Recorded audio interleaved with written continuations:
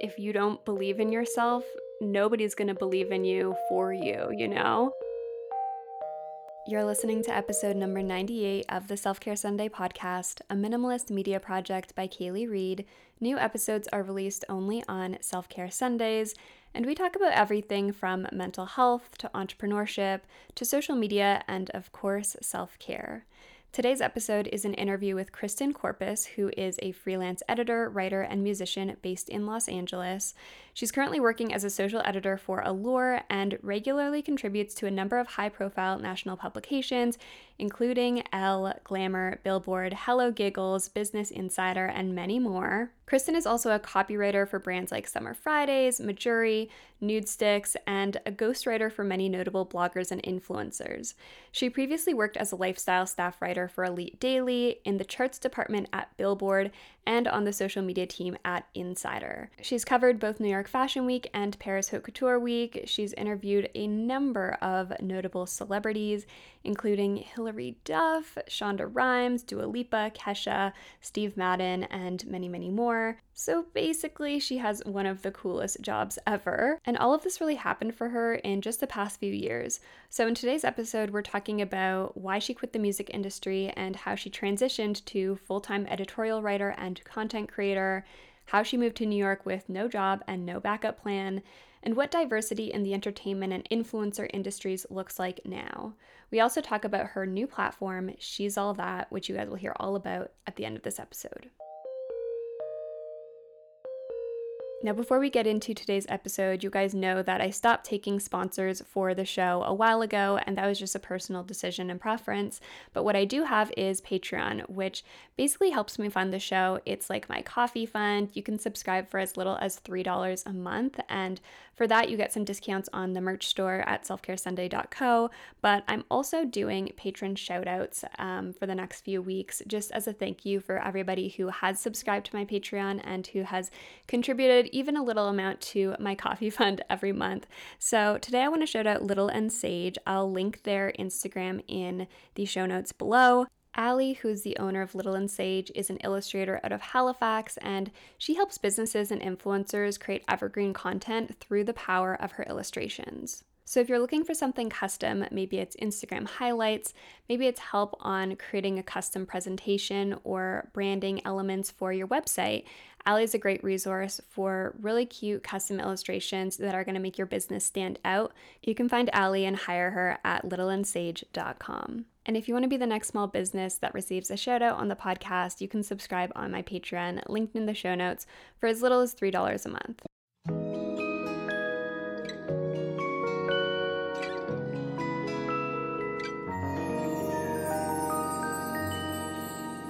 You have done so many cool things, and there's so much that I want to talk to you about today. But maybe for those who don't know you or aren't familiar with you, can you start by just sharing a bit of your background and kind of a bit of your story onto how you got to where you are today? Yeah, definitely. I'll try to condense it as much as possible. But I am Kristen Corpus. I am a freelance editor, writer, and content creator based in Los Angeles. So I never thought that I would be doing what I do now. I grew up as a performer. I thought I was going to be singing and acting on Broadway, or I was going to have an artist career and I was going to manage myself. That's actually what I went to college to do. I went to Berklee College of Music in Boston and double majored in music business and performance and songwriting, thinking that I was going to have my own artist career and that I was going to perform my own music and I was going to manage myself. And I graduated and realized I didn't want to do that anymore. I just had so many rough experiences as a performer, and I was kind of tired. So I originally looked at it as a break, not that I wanted to separate myself from it completely, but I moved to New York with no plan, no money, no job, no anything, but just a desire to work in the music industry and hopefully do something that would bring me back to performing eventually. And after, I would say, 200 job applications, and I didn't hear back. Yeah, I heard back from Billboard magazine, and they were hiring a temp in their charts department, which is the department that puts together like the Hot 100 and the Billboard 200 every week. And so I started working for them, and I had no editorial experience or anything, but because of my background in music business and I had done a few internships in the music industry in publishing and stuff, they thought of me as a good candidate. So I started working for them. I was helping them put the charts together every week. And then they started asking me to write editorial content to support the charts. And so then that's how I started writing. And at the time, they were just in need of help in a lot of different places. So I was covering concerts for them, and I was interviewing artists. And they were also at the time looking to build up their lifestyle vertical. So they asked me if I was interested in writing about beauty and fashion. And I was like, I don't know, because I had no experience doing anything of the sort. But I realized that because I had been a performer my whole life, I had to learn how to style myself and do my own makeup and learn about skincare so that my skin could recover after performances and stuff and after having to wear heavy makeup. So I was like, okay, well, I think I know a little bit about this. So sure, I'll give it a try. And I'm such a yes man. And so I gave it a try and it sort of became my thing. I covered New York Fashion Week for the first time with them. I interviewed everybody from Steve Madden to BB Rexa. I interviewed a ton of people and realized that I loved this world of beauty and fashion. And so I decided that after my contract with them ended, that I was going to try to dive into that. And then I think a few months after my contract ended, I landed my first byline at Teen Vogue. And since then, it's been sort of nonstop. And I now currently work as a freelance social editor for Allure. And so I help oversee their entire social presence across different platforms. And I freelance write still for what seems like everybody at this point. Yeah, you have an incredible list of brands and publications that you've worked with. Oh, thank I want to backtrack, and I have a million questions for you, but I want to start with the music industry because that's kind of where your background is and where you got into all of this and what it sounds like was kind of the catalyst for you getting into the kind of entertainment world now. you. From a performer perspective, or as somebody who like had dreams to be in the music industry at first, what was that turning point for you, I guess, that made you want to move on from that? Or maybe what are some of the misconceptions in that industry that not everybody is fully aware of? Yeah. Oh gosh, there's so many. But I think that everybody goes into the music industry thinking like if you're a singer, if you're a talented singer, and not to pat myself on the back, but if you're a talented singer and songwriter, that it'll just be easy, that everyone will see how talented you are. And if you have a pedigree, that people will just understand that, oh, this person just must be good because they went to this amazing school and they, studied under these people and all this stuff. And it's not that simple. And I guess this could be said about every industry, but it's so complicated, the music industry. And I wouldn't say that there was one specific turning point, but there were a couple things, I think. So first off, I have vocal damage that I've had since I was in 8th grade, I would say. I think that's when it was officially diagnosed, but I'd had it for longer. But and I have these calluses on my vocal folds that make it very difficult for me to sing regularly for an extended period of time. And by the time I graduated college, I had been gigging maybe 3 or 4 times a week, 4 hours a night, in bars and stuff. And it was very, very hard on my body and my voice. And so the first thing that I wanted when I finished school and effectively finished my gigs was to take a break. And I just needed my voice to heal. And so that was kind of the priority, I think. And then there were also just some some things that I didn't love about working as a gigging musician because, you're not playing Madison Square Garden right off the bat. You're gigging in small bars. You're doing stuff that's an hour, 2 hours, 3 hours away from where you live just because, it pays well and you can have a good setup there. But as a female singer in what is often an all male band, there can be a little bit, not from the musicians, but from the patrons where, they get a little handsy, they get inappropriate. And I had to deal with a lot of that. because there's no separation literally between you and your audience. And so they feel like they can, do whatever they want with you. And you see the really ugly side of people when they're drunk. So that was a part of it too. And I just didn't necessarily love being in that environment all the time and kind of wanted a little bit of separation from that. And I also came to I think that things are a little bit different now, especially on a larger scale. But I think that in the micro communities of the music industry, there are still some misconceptions about what a female lead singer is supposed to look like. And I had this pretty long-term job. I think I was with them for 2-ish years. And I was gigging on and off for them. I would even come back after I'd moved to New York. I would come back to Boston to work for them. And it was it's a national restaurant chain. And they have usually a female singer and a male singer. One of them plays the piano and they perform together for an entire night in this swanky steakhouse restaurant.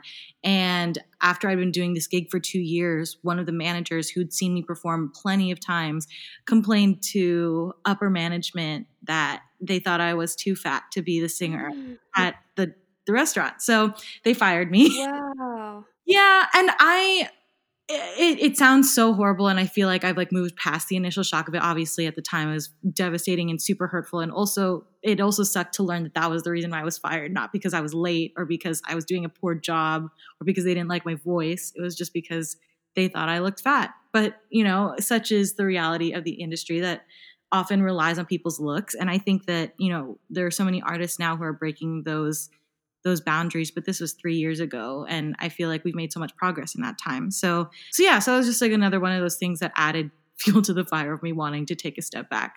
I still miss singing for sure, but I think that it was a good time for me to get out of it when I did.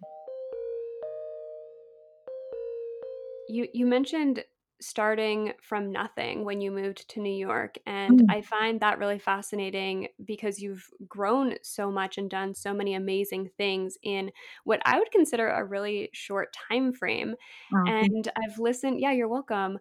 I've listened to a lot of podcasts, and maybe you're in the same boat of, female entrepreneurs who have done really amazing things, but you hear their startup story and sometimes it's my dad gave me a loan for $30,000 and I started this company, or people coming from a bit more of a privileged place. And so I'd love to just kind of hear more of your come up story and how do you take that risk to move to New York without a huge safety net? Because I think a lot of people are afraid to take those jumps when they're not sure, where they can fall back on. Yeah, definitely. I will say I wasn't entirely alone. So my family has lived in New York since I was a sophomore in high school because my brother's an actor and he was on Broadway and did all these things. And so my parents moved him up to New York as a minor. And he's a year and a half younger than me. And so he was already living in New York when the entire time I was in college and then also when I graduated. So I moved in with him. And I think that was the only safety net. I had a tiny bit of savings from gigging and stuff. And that was what carried me through the first 2 months of me living in New York with no job.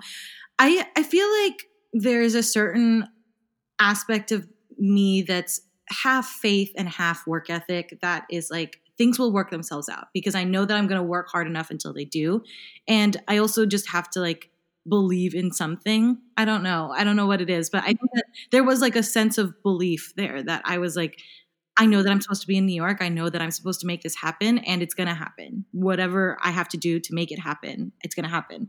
And so I kind of just, I had been working, and I think the roughest part was that I had been applying to jobs. I knew that I was finishing school, and I had been applying to jobs and going back and forth between Boston and New York on, the Chinatown bus or whatever, and going to interviews and things. And I had applied to so many before I even graduated and made it through a couple rounds of interviews and just never heard back. So I think that was also my first rude awakening. I had this idea in my head that you went to Berkeley. Everyone wants to hire a Berkeley grad if you're in the music industry and you're going to have no problem at all finding a job. And that obviously turned out not to be true. And so I think it was one of those really good times for me to just figure out okay, this is not as easy as it has seemed from afar for the last 3 years of your life that you've been in college. So, buckle up and get it together, and And yeah, and I think that there were definitely times when it was disheartening, and there were definitely times when I was discouraged and I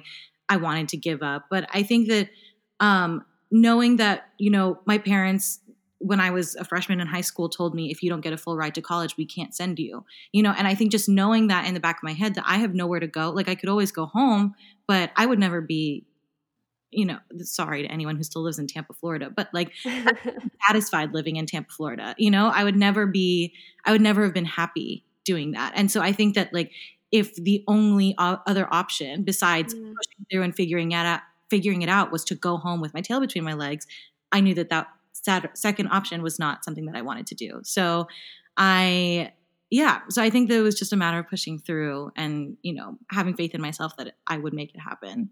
Mm-hmm. I'm really curious if you believe in manifestation or if you're religious or if it's like fully faith in yourself that helped you get to where you are now.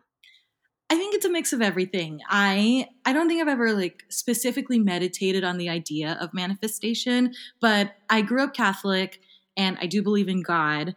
And I believe in myself. And I think that last part comes a lot from my parents, was them always telling me that, like, there was a lot of that Asian parent tough love. My parents are from the Philippines, so I get a lot of that first gen, scrapping your way through life kind of thing. But besides that, I mean, they were always very encouraging, and they always said, like, you can do anything you put your mind to, and what you put your mind to is being the best. so and, and I think that sort of stuck with me. I always joke with my friends that I was like absolutely Hermione Granger when I was a kid. And I think now I've outgrown like the social awkwardness of that, but I still, to an extent, have this idea in my brain that I'm, the best. And it's definitely not true anymore. Like, when you're out of the microcosm that is your elementary school, like, I'm definitely not as smart as I thought I was. But I feel like there's something that it's in my head that's like, you are the best, you can do this. And it's like my mini coach guiding me through things, even when I don't want to finish. So I love think that. I think that there's, it's definitely a mix of things. I think there's a bit of, faith in a higher power, and also faith in me and my work ethic. Mm-hmm. I think that's so important. Like, if you don't believe in yourself, nobody's going to believe in you for you, you know? And I want to talk about your job applications when Yeah. you moved to New York. So, you said you applied to over 200 job applications. Talk about persistence, and really, like, truly having faith in yourself. I'd love to hear any advice that you might have for young graduates or people who are maybe trying to shift careers, or were furloughed because of COVID and are looking for like new opportunities. Yeah. Did you learn anything from sending out so many resumes and maybe having a ton of interviews that you would take away from that experience? I was constantly evolving my resume, and there were some HR people who would give me feedback, which I'm super, super thankful for. Like, they were like, this part's too long, or this part is too wordy, or, they just give me little bits of feedback as they worked through my application and I'm sitting in front of them. And I think that was super helpful. At the time, there weren't like freelancing females, or the micro influencer group that you have, like, there weren't these like resources or communities that existed at the time. But I think now there's so much that's available where you can pick the brains of people you don't even know personally. And I think the hardest part, honestly, was that I had majored in music business thinking that I would end up like working for a management company or working at a label or for a publisher or something. And I think that just being able to sell myself in that regard, when I didn't have too much work experience, I'd done a couple internships, but like, besides that, I had no experience outside of school. And I think being able to sell myself was the hardest part, especially when I finished my contract at Billboard and was looking for work in editorial. I had no proof of concept, I guess you could say, like no proof that I would be able to work in a newsroom outside of the fact that I'd worked at Billboard totally by accident, you know? So it was a matter of just like continuing to hear feedback from people as I went through interviews, and I, at any chance that I got, if I didn't get a job, if I heard officially that I didn't get the job, I would ask them why, or if there was anything that I could work on. And a lot of people would just say, we found someone who was better. And that's obviously not helpful to you, but the people who did offer a little bit of feedback and said, these are the things that we were looking for, and here is where you're lacking, sort of made me realize that, like, okay, these are the places where I should explore a little bit more. There were a couple places that came back to me and said we were looking for someone with a stronger social presence. So that's when I sort of decided to start really upping my Instagram content. But that was kind of, it was like a lot of things. I feel like the reasons why I didn't get the jobs, but asking for feedback was, I think, the biggest help. Just even if I didn't make any official changes to my resume, or, building up a social presence takes time.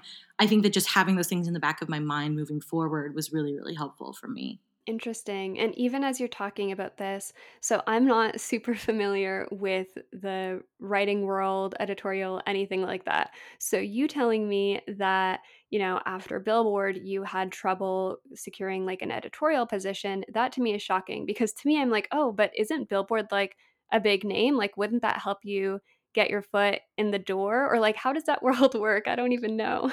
I mean, I think just knowing that there are so many people who set out to be in this world, and they did internships to reflect that, or they worked on their school newspaper. The first person who comes to mind is Christina Rodolfo, who is now the beauty director at Women's Health magazine.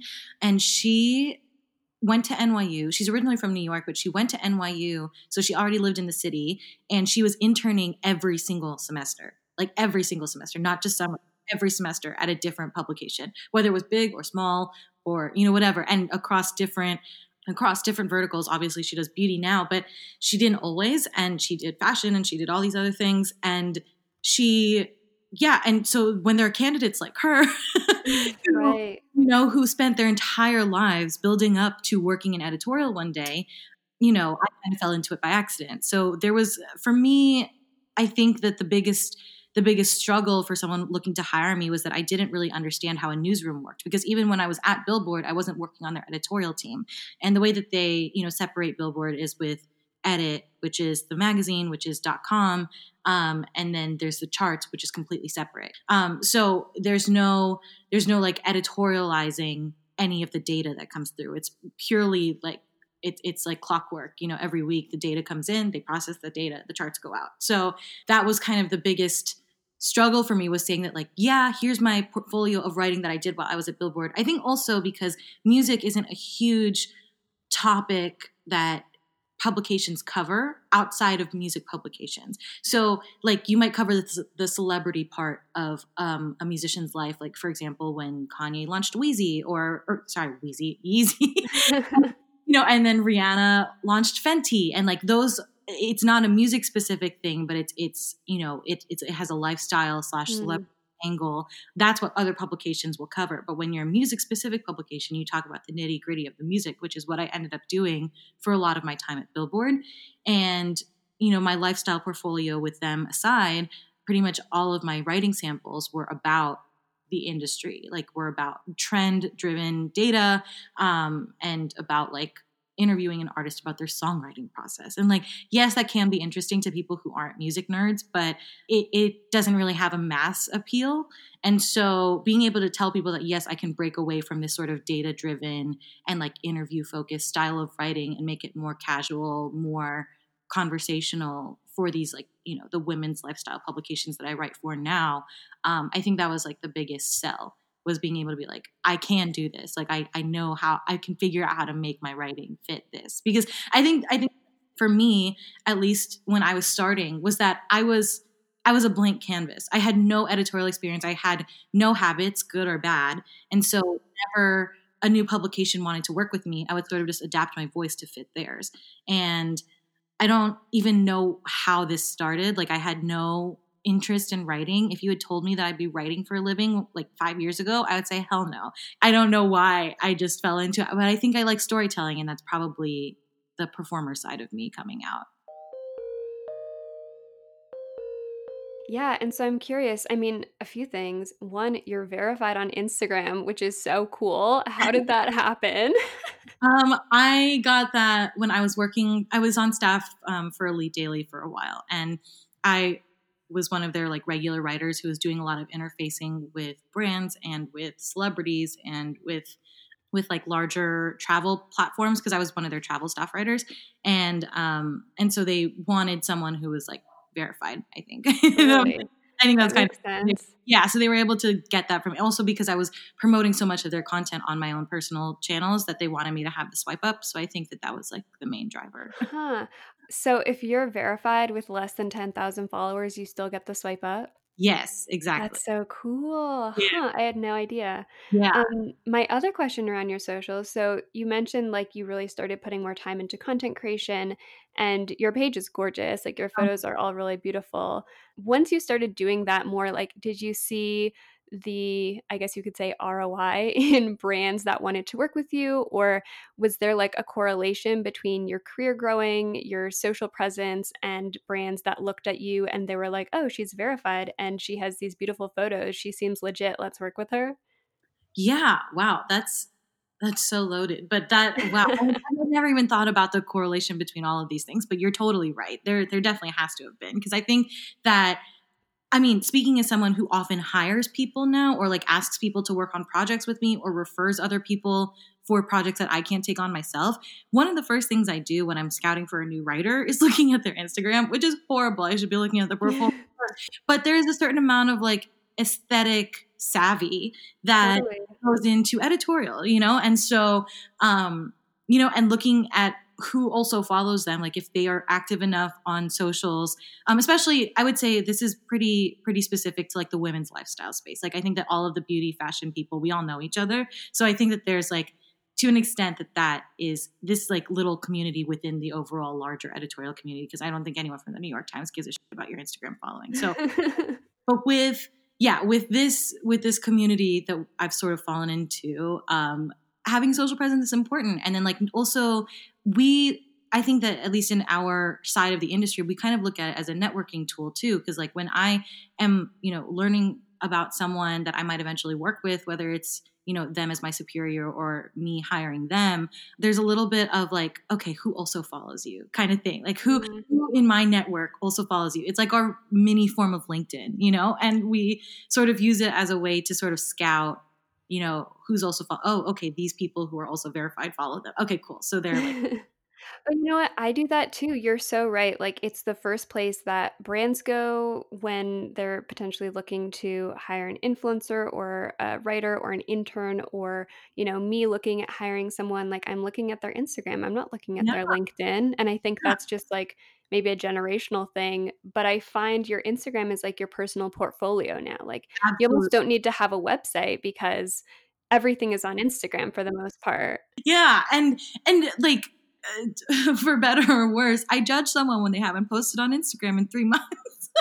Especially if you wanna be in this industry, right? Like, doing anything content creation, writing, social, branding, marketing, like, your own social platforms are the best way to showcase your work and what you can potentially do, and if Yes, you're trying to sell absolutely. me and say, like, "Oh, you can do that work for a client," like, if you're not doing it for yourself, how am I supposed to trust that you'll do it for the client, you know? Yes, That's kind of like the way that I think about it. yeah, one of my friends, Bella Gerard, who's the fashion and lifestyle editor at Stylecaster, she had a pretty successful blog when she was in college, and she says like nothing ever came of my blogging. I never really like got any sponsored campaigns or anything like that. But when I was applying to jobs, when I wanted to like write for magazines, post grad, I always directed them to my blog, and it was sort of like my living portfolio of the things that I would want to write about and the things that I was passionate about. And I've always carried that with me because I, never blogged, and I was,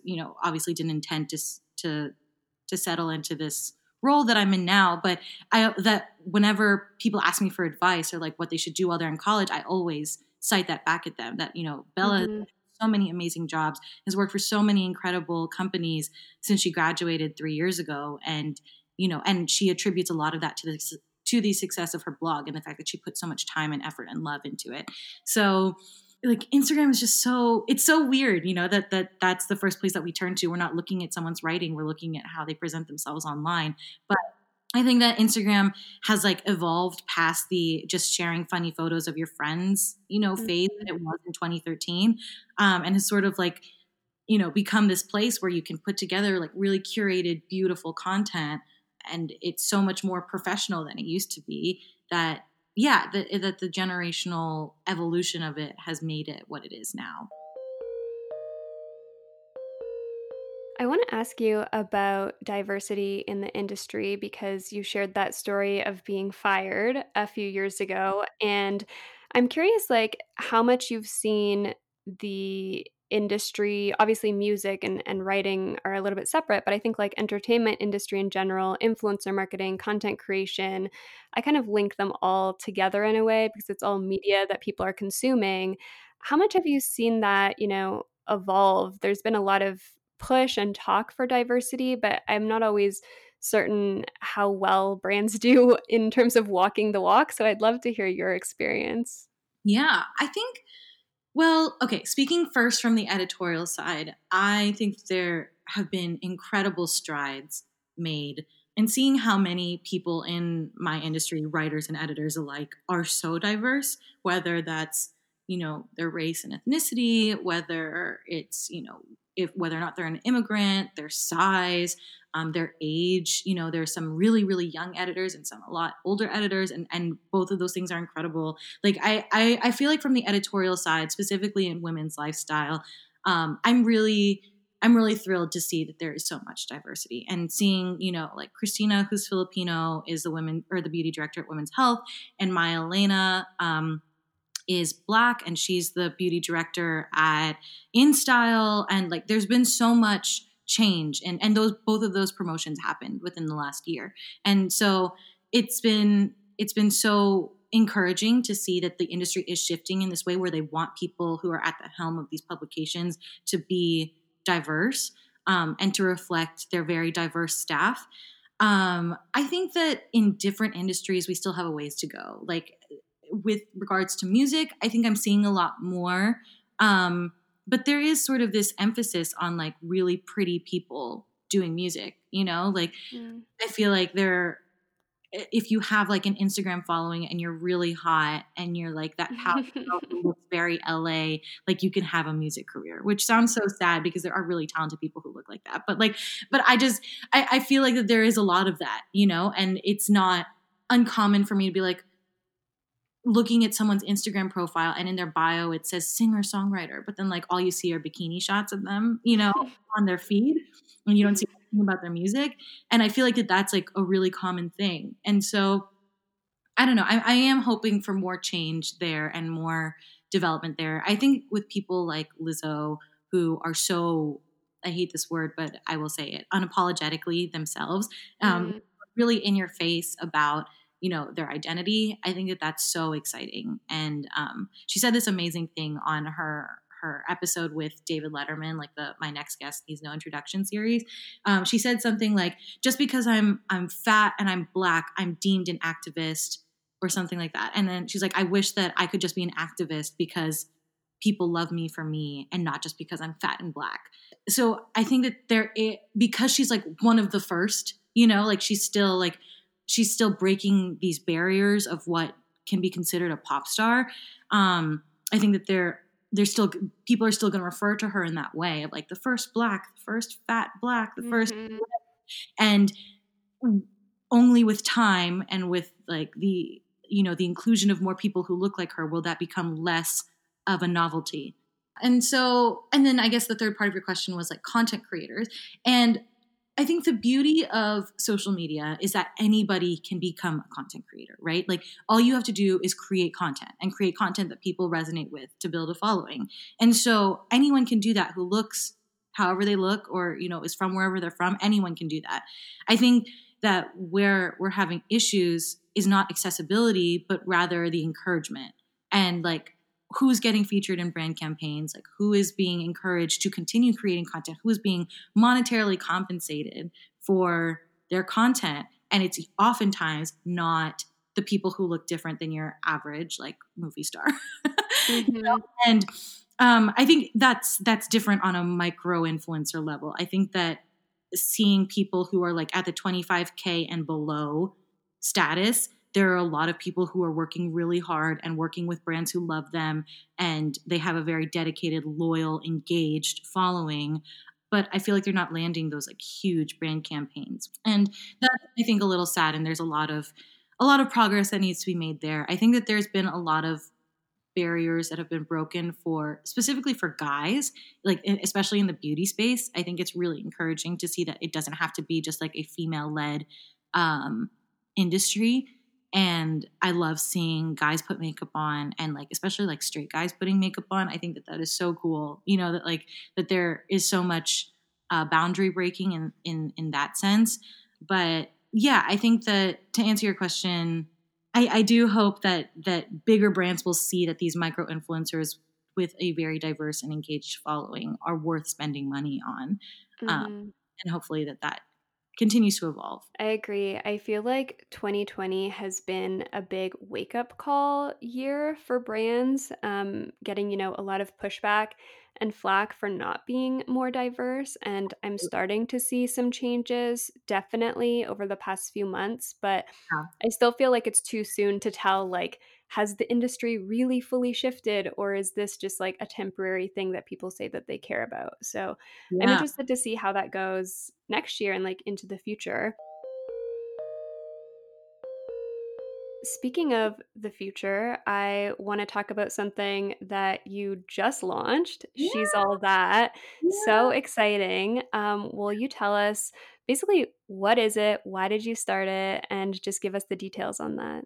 Yeah, for sure. I feel like I touched on this a little bit earlier, but when I was starting out, I had no community, right? I had no people to ask for questions, and there weren't all of these, online resources of Facebook groups or whatever, of a collection of people who could help me and answer questions that I had pivoting and starting a new chapter in my life. And so I kind of want a place where that can be possible for people, where they can turn to this one website and find resources on like the art of pivoting, and these are the things that you need to know about getting into this industry. And right now it's really focused on editorial and content creation because that's what I know. But hopefully as the site grows and as like my eventual team grows, I would be able to have different parts of the website that focus on different kinds of things, and breaking into whatever industry it may be. But yeah, so She's All That is a digital community. It's a resource. It is a place where people can go to ask questions and just general inspiration. I love, like a Jenna Kutcher moment where keep on digging your brightest goals or whatever. I really love that stuff. And I've always loved this idea of being able to like foster a community and find people who are like-minded and putting them together in a room. And so in this way, I think especially now since we're all feeling so far apart from each other, this is my way of sort of like creating that room, where everyone can sort of gather and ask questions and learn more and be inspired by people who are doing it, quote, doing it in their field. And so currently on the website, we have interviews with people from hairstylists to editors. And I have a few more on the docket. Like I have one who's a Broadway producer. Yeah, I'm really excited about the interview series, specifically because it shows that you can start from anywhere and end up where you are now. And then there's going to be some blog posts that are specifically from me, like diaries from when I travel and things that I'm putting in my skincare routine and sort of that like lifestyle element that I love. And then of course like the resources, so blog posts about where, or how to make money, or like just anything that you might have a question on specifically right now with regards to editorial and content creation. But yeah, as the site evolves, I hope that also grows. I'm so proud of you. That's awesome. It's like a big ordeal to launch any type of project. And I think, especially this year, which feels like a very like limiting year for a lot of people. It's been like a discouraging year for a lot of people. So to see people still like do things that are exciting and that are going to help like inspire and connect others, I think is really awesome. To wrap up the episode, I'd love to hear a little bit about your own self-care as an entrepreneur. I know you've mentioned skincare is a part of your routine. What have been things that have like saved your sanity as you've been navigating the world as a freelancer? Sleep. I actually am currently working on a piece about like the quality of sleep and the health of sleep and why sleeping and good sleep quality is so important.